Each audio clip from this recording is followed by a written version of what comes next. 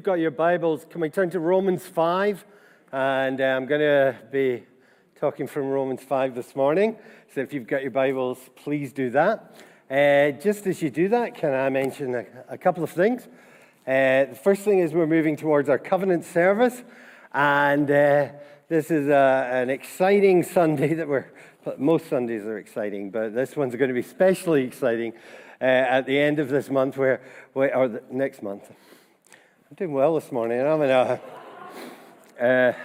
Next month, where we are coming together really to reaffirm our commitment to one another. And we recognize that through the period of COVID, it has been a traumatic time for the church. It's been a traumatic time for the nation. And we're still living in the wake of it, just in case you haven't noticed. And in all sorts of areas within our lives and also within our church. And through that time, we've found that people have just stopped coming to church. And they don't necessarily go anywhere. We hope some of them are watching online, but we're not entirely sure because we don't really know who watches online. We know we've got a whole virtual congregation now through COVID, but we don't really know what constitutes that. And so there's this element. And I know good friends whose friends have been coming to church for years, even decades, and they just don't go to church anymore. They haven't given up their faith. They just don't go to church anymore. And again, it's a direct consequence of COVID.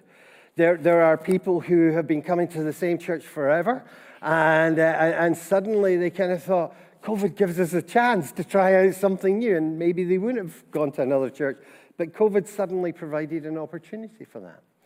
COVID sometimes amplified stuff that was in our lives. My theory on COVID is I'm not sure it generated anything new. It probably did. But for me, what it did was it heightened everything. It was like an amplifier that seemed to amplify so many things. And it amplified things in people's lives. And if people had issues with the church before COVID, COVID would certainly amplify those issues. And some of that's led to people going to other churches. And so suddenly you have all this flux.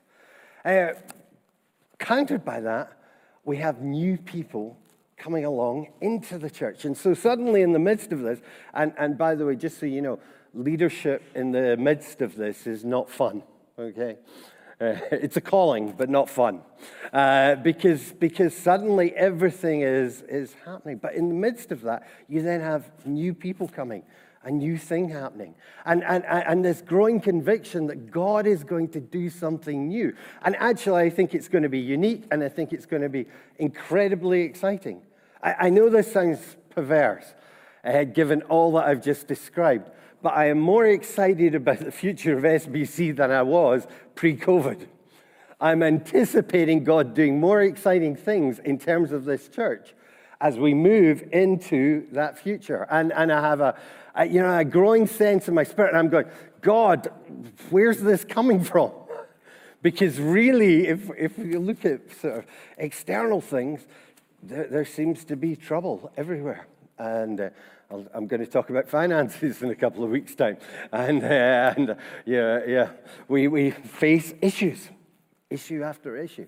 But we are not losing the sense of God's new thing and the new work. And what our covenant service is going to do, and we always have a covenant service every year, but this year it's going to be different, partly because we had new articles formulated, but also partly because we felt it was right to come together as God's people and say, we want to be part of that future. And for the people who want to be part of that future to come together and say, you know, guys, we're going to journey together. That doesn't mean we're always going to agree. It doesn't mean it's always going to be easy. But we are going to journey together into the new thing that God has for us. And that's what we're going to do at the covenant service. And as we do that, we're going to recognize that we're going to have a period of repentance and reconciliation because we think it's good to have that and it's right. We're going to have an acknowledgement of our leadership and an affirmation of our leadership because we think that some unhealthy stuff has developed within the life of our church that needs to be addressed. And leaders and congregation need to, again, put that right. And we're going to do that at the covenant service. And then we're going to have a communion together. Hopefully we see some new members in. And then we're going to affirm to one another our love and commitment to the new thing that God is doing. And that's where we're going. And so to help us get ready, we're kind of doing a sermon series. But before I turn to that and look at the covenant, I want to welcome a new member. And Adam. Well, yeah, if you want to say something. Usually we don't let new members say anything. And so this is Adam. And Adam joined, should have been welcomed a couple of weeks ago, but wasn't here. And Adam's been amazing. I mean, Adam stuck with us all through COVID. Was involved in our children's work. He was a student at the time and just worked and committed and eventually went home. But when you came back, you came to work with Navigators. And now you're a Nav worker. And it was just so exciting when Adam was saying, yeah, I want to commit and be part of SBC and what God's doing here. We were just having a conversation, weren't we, beforehand? And he was saying, it's great. We've now got all these 20-somethings joining the church. And I think that's really encouraging. We've brought in a lot of 20-somethings just in the last couple of weeks, which is good to see. I think you were saying you were bringing down the average age. By like 2%. So Adam is also very involved in Sunday evenings, and we've seen some really exciting things happen with Sunday evenings. We kind of went back to our Sunday evening service 12 weeks ago, and already in terms of what's been happening there, we've had to move it back upstairs. So, and you'll know pre-COVID it wasn't, and we moved it back upstairs just because of now the weight of numbers. And Adam was instrumental in making that happen, because when we started the evening service, it was like, no, I better not say anything about Brian. But I said, Brian, leave me a team. And he left me a sort of team. And then I was like, we're going to launch a new service. And I went, who's going to play? Where are the musicians? And Adam said, I'll come and play. And Adam started to play and was committed. And if you come tonight, it's a special worship night. But I believe Adam's sharing, so you're going to hear Adam's story. So it's just great to have Adam coming along and be part and committed to the new thing that God is going to do here. So I'm going to ask that you stand together and we're going to pray for Adam.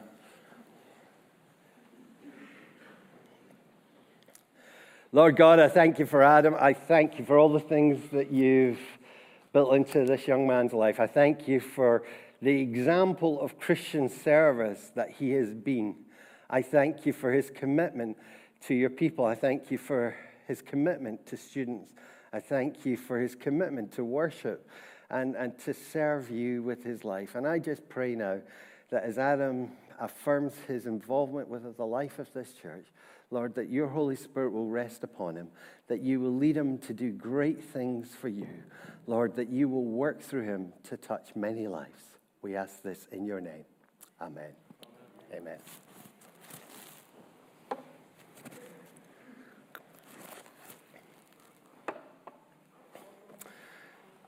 I love that story that we read in Luke chapter 14 because it said, compel them to come so that my house will be full. And I just love that vision. This morning we've actually got Cafe Church going up at the Haven. And, you know, people from all kinds of diverse backgrounds coming and joining in and engaging with that message, compelling people to come.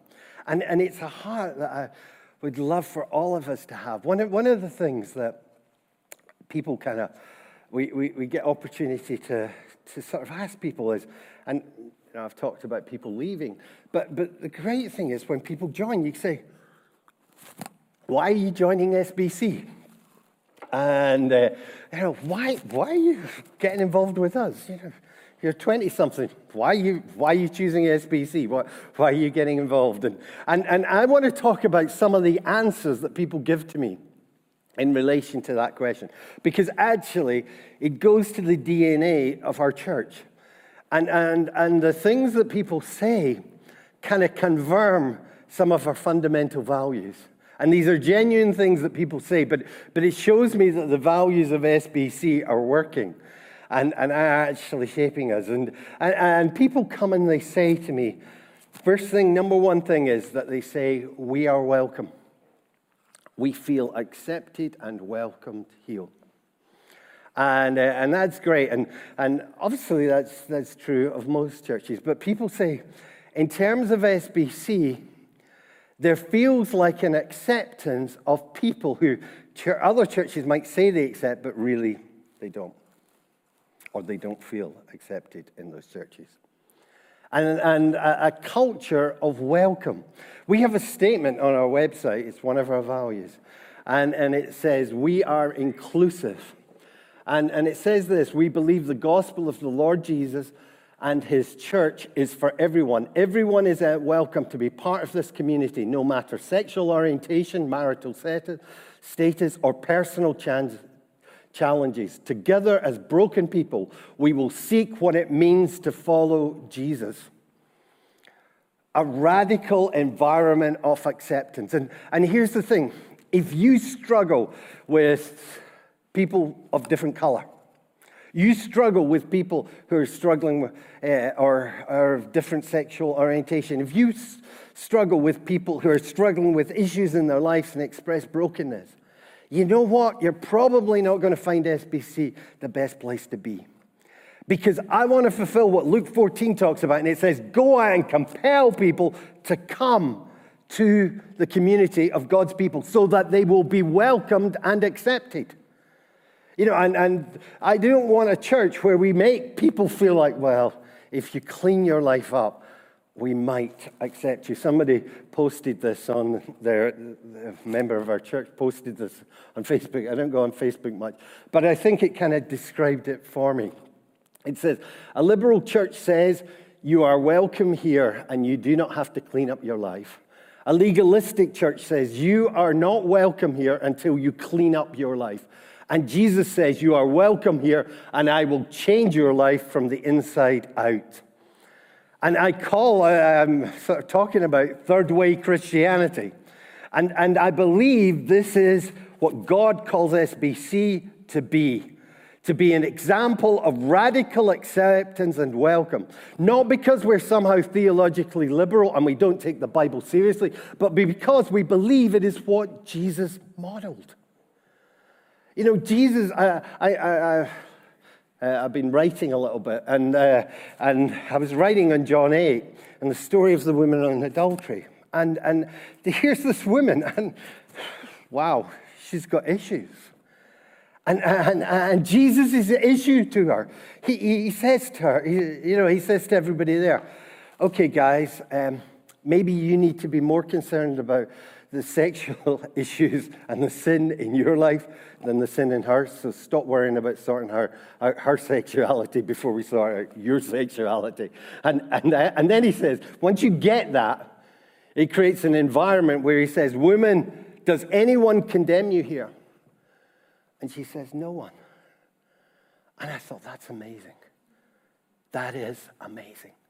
Now, listen, Jesus didn't think that the woman's adultery wasn't an issue. He didn't think it wasn't sin. But he created an environment where she could come and be present, and there was no sense of condemnation. And then Jesus says an even more radical thing where he says, neither do I condemn you. Just think about that. Think about what Jesus is modeling there and demonstrating. Think about that in terms of the church. And then he says this. He says, okay, now as we go into the future, let's get stuff sorted as we journey together. And that's a journey that we have. And you know, a radical acceptance that says, now we journey together and we work out what it means to be a follower of Jesus. And I work out what it means to be a follower of Jesus, and you work out what it means to be a follower of Jesus. And Anthony works out what it means to be a follower of Jesus as we go together. As God challenges us and his Holy Spirit convicts us about stuff and we fix stuff and we begin to try and look like a Christ-like community which welcomes and accepts in a radical fashion. This is not to be lip service. It's actually to be what we are. And one of the wonderful things, and I've talked to parents and I've said, why have you chosen SBC? And they say, because we know that our children will be accepted here, no matter the struggles or the issues that they face. And we are going to be that kind of church, you know. And if you want to be part of that sort of church, then come and commit. But if you don't want to be something in terms of that, that's okay. I get it. But that's what SBC is going to be as we move forward. And it's something, and it's the number one reason when we ask people, why do you choose SBC? Because we were welcomed and accepted in this community. Secondly, people say, you're outward looking. And again, you know, this is so close to my heart. I think it was close to what Jesus was saying in that parable. We are not an inward-looking church. We're not a church, or we endeavor not to be a church that's all about itself. Someone once was using the illustration of an oil refinery, and they were saying, if you went to an oil refinery and you said, so how much of your production is used for your own benefit? And the oil refinery would say, 90%. It would say the Royal Oil Refinery has missed the point of its existence. It exists for others. I love the fact that right as I'm talking here this morning, there's a group of people meeting up the hill there with people that are being brought in from outside. We're existing, and I love the fact, I don't know if any of you, I should have shown it. We were on Channel 5 News 3 or 4 weeks ago. I did a cameo part, actually. And you know, and it was brilliant. Why are we on cameo? And it's saying, it's not saying the Haven or anything, it's saying Sterling Baptist Church, making a difference in people's lives. And it was showing, and actually had one young man saying, this place was a godsend to me. You know, it's made such a difference to my life. You know, and we will continue to be an outward-looking church. Now, again, I'm going to talk to you in a couple of weeks' time about our finances. And the reality is, you know, we are in a place where God's been good, but we face challenges. And certainly as SBC has grown smaller, we face challenges in terms of the sustainability, long-term, not short-term, thankfully, but long-term in terms of what we're doing. But do you know what? They'll have to carry me out in a box before I let us cut what we're doing in terms of the community, in terms of our community impact to sustain the center, because we're not going to be that kind of church. We're going to be a church that reaches out to the hedgerows and to the marginalized and the vulnerable, and we're going to invite them in. And you know what? People want to be part of a church like that. So if you want to be part of a church that's just preoccupied with the church and what we are within its walls, fine. But that's not going to be SBC as we go forward. Thirdly, one of our other values that we talk about on the website is that we are Bible-centered. And it says this: we affirm the Bible, the Old and New Testament, as the only authoritative witness and record of God's dealings with humanity and his self-revelation through Christ. It is binding in all matters of faith and practice. However, we also recognize our interpretations and applications of Scripture are flawed, and we always be open to learning and challenge. Third reason that people often say is they like the way that we come at the Bible. Okay? They like the way that, maybe even what we do, they like that. And the reason they like it is because we actually do it in a way which is trying to apply the Bible to what's happening in our world. Now, hear this, and it's one of the things that, you know, people sometimes tell lies about you. And one of the favorite lies that I used to get, particularly in Baptist circles, was Alistair's a liberal. We have David Wilson, who used to be the Baptist minister, senior pastor at Hamilton Baptist Church, which is renowned for its conservative approach and views. And he came to this church and he was like, not sure about Alistair, you know, not sure. And he came and worked with us, and you know, and he said, I totally changed my view. And he said, I don't know how they thought you were a liberal. And you know, because we take the Bible seriously. I take the Bible seriously. Just come and look at the shelves in my house in terms of what we believe about the Bible. I believe the Bible is authoritatively binding in word and practice. That means if it's in the Bible, we have to work out what it means for us today and apply it in our lives and apply it to our society. You know, our society at the moment is absolutely crazy. I mean, excuse me, but, you know, our political classes have now put us in a place where we're looking at sending rapists into female prisons. And ideologically, they've arrived at that point, and suddenly, practically, they're having to pull back on it. And as churches that want to be accepting and affirming, just as I expressed, we've got a problem in terms of how do we engage with the insanity, and I call it insanity.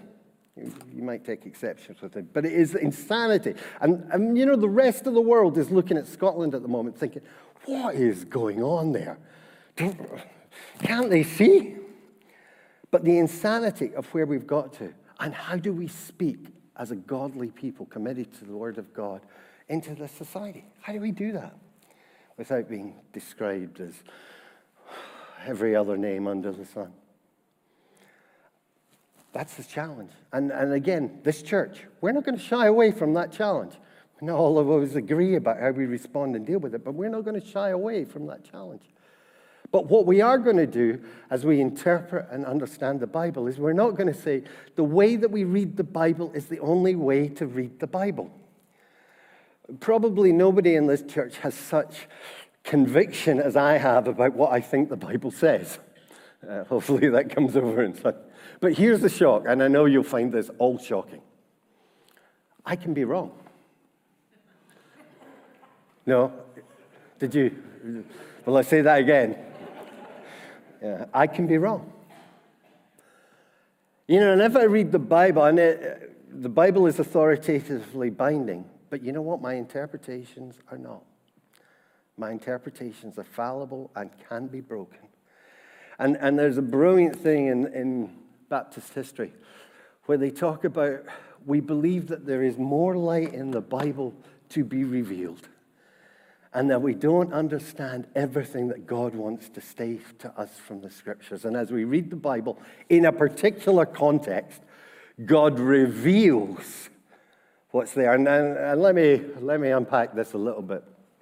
Again, one of the reasons I get called a liberal often in Baptist circles is because of my view on women. And again, it's another value on our website, egalitarian, but we won't go there this morning. And often people say, oh, he's liberal. Again, I was at a Baptist conference once. In fact, it was Brian and I was there. And a big American guy from Texas, he came up to us. We just led a seminar. And he said, hey, I was told you guys were liberals. And he said, but you sure didn't sound very much like liberals. And I went, no, we're not, but we take the Bible seriously. And when it came to women, people said, well, you know, that's only because women's roles in society has changed. And the answer to that is, yes, it is.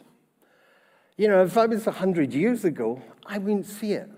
But it's not because it's not there in the Bible. I'm not putting it into the Bible. It's because we have cultural blinkers that cause us to read the Bible in a particular way, in a particular context. And sometimes we can't see the things that the Bible says because of the cultural context within which we live. But as our cultural context changes, as the questions and problems we deal with change, new things are revealed from Scripture. We don't put them in there, and we must be very careful not to do that. But you know, we read the Bible and suddenly we realize, you know what? There's new stuff here. You know what Jesus did? And this is, again, the heart of Jesus' ministry. He came and he said, guys, you've been reading the Scriptures and you've been missing all this stuff. Because all this stuff's been in there and you've missed it. And are you willing to be open to rereading the Scriptures? Are you willing to learn? Are you willing to grow? That doesn't mean you give up your convictions. We want to be strong in our convictions, but we want to be open to the possibility we might be wrong. I know for some of us that might be scary, but that's the kind of church we're going to be. That hopefully will give us meaningful dialogue as we speak to one another. Fourth value, and maybe this is the heart of what is the message of this church, is that we are Christ-focused. You know, the heart of the message of SBC that we ask people to be committed to is what we read in Romans chapter 5. And just let me read this. Therefore, since we have been declared righteous by faith, we have peace with God through our Lord Jesus Christ, through whom we have also obtained access into his grace in which we stand, and we rejoice in the hope of God's glory. Not only this, but we also rejoice in sufferings, knowing that suffering produces endurance, and endurance character, and character hope. And hope does not disappoint, because the love of God has been poured out in our hearts through the Holy Spirit who is given to us. For while we were still helpless at this right time, Christ died for the ungodly. But God demonstrates his love for us in that while we were still sinners, Christ died for us. What is the message of this church? It's God demonstrates his love to us because while we were still sinners, Christ died for us. You know, when we come to affirm we're committed to the message of the church, this is the message that we're asking for. It's a message that says, you know, we are broken individuals. Paul explains it in Romans chapter 3. He says, you know, all have sinned. We are messed up. We are broken. Nobody can claim to be righteous before a holy God. And actually, God had no right really dealing with us. He should have given up on us because we had rejected him, we had abandoned him, we had offended him. And yet, because God loved us, not because of anything in us, but because of God and his heart towards us, Christ came and he died on a cross so that we can be forgiven, so that we can be made whole. That's the message. You know, the values that I've just expressed are all about the expression and understanding of that message. Christ died for you. That's why you can be accepted when your life isn't together. Thank goodness. We'd be in trouble. Because Christ has died and it's based on his work and not your work.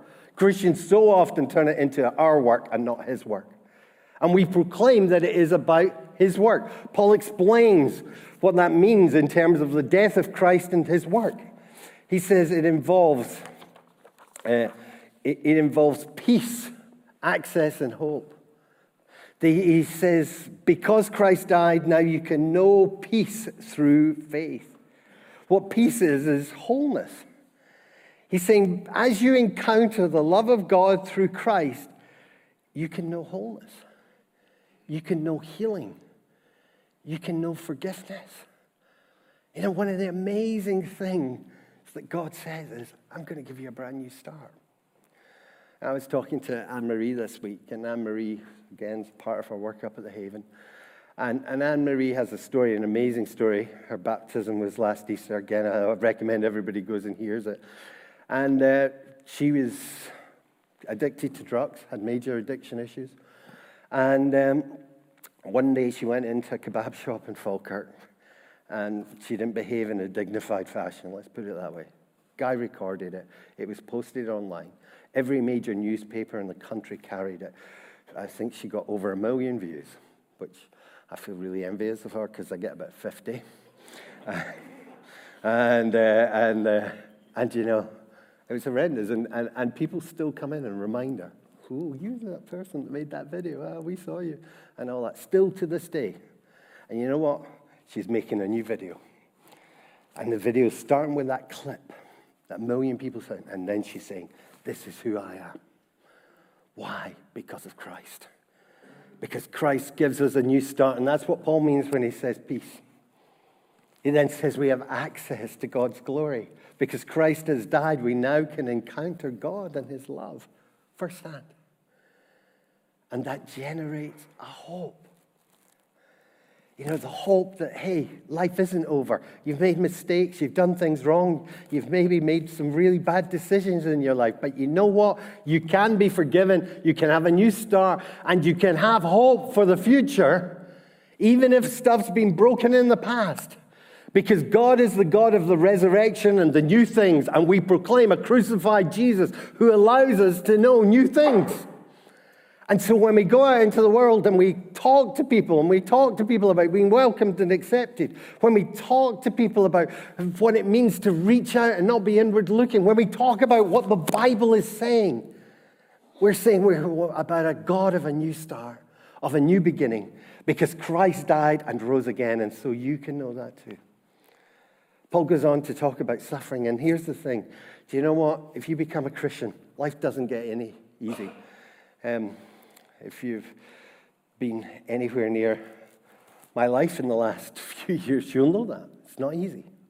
You know, it's tough. It's hard. And we are not immune from suffering. And people in our own congregation have experienced that, and they know that. You are not immune from suffering. But here's the thing. We encounter the love of God. We encounter God's love in our suffering. So what does it mean to commit yourself to the message of this church? Well, does it mean that you have to stand up and do a theological sermon like I've just done?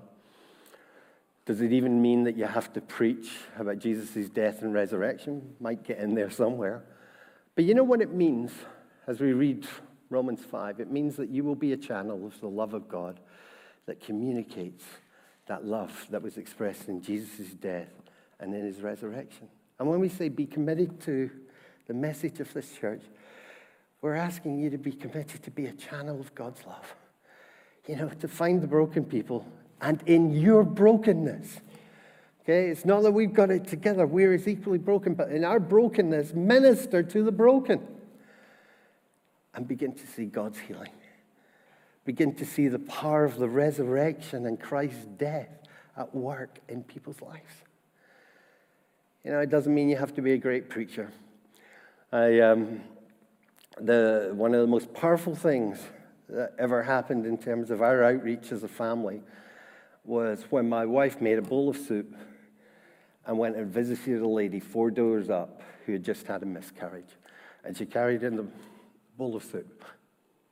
And as God's people, my wife didn't stand up here and preach a sermon like I'm doing this morning. She made a bowl of soup and gave it. But she channeled the love of God into a broken person. And that woman went on to discover the death and resurrection of Jesus, new beginnings. She discovered that through a bowl of soup. And that's what we're called to be. You know, and maybe you can't preach a sermon. Maybe you can't work it all through Romans. Maybe you can't do that. Maybe you can. But you can minister and be a channel of God's love. And when we make that promise to maintain the message of this church, we're saying we're going to be channels of God's love. We're going to be channels of God's love at the top of the town. We're going to be channels of God's love in the life center as we reach out. We're going to be channels of God's love in our families. We're going to be channels of God's love in our friends.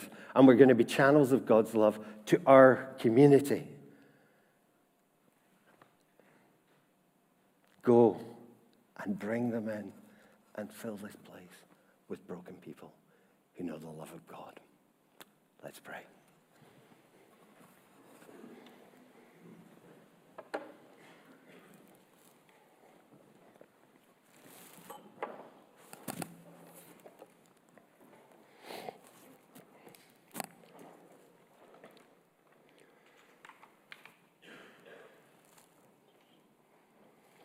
Lord Jesus, I thank you for your death and your resurrection.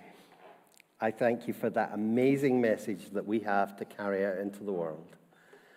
That because you died, we can experience and know your love. Lord, I pray for us. I pray for all of us, whether we're going through difficult times or we're in good places, whether we're in places of joy or suffering. I just pray that we would know your love. Lord, I pray that as a church, you would help us to be carriers of that love. I pray that when people come into this church, they will feel welcomed and accepted, no matter where they are in life, and that they will experience and know your love as they become part of this community. Lord, I pray that as we move into other parts of the town to minister to the marginalized and those that feel broken, Lord, that you would just help us to minister your love. Lord, I pray that in the way that we read and apply your word in our life and in the lives of others, people would experience and know your love. Lord, help us to be channels of your love to this broken world, to our broken nation. Lord, help us to see your peace.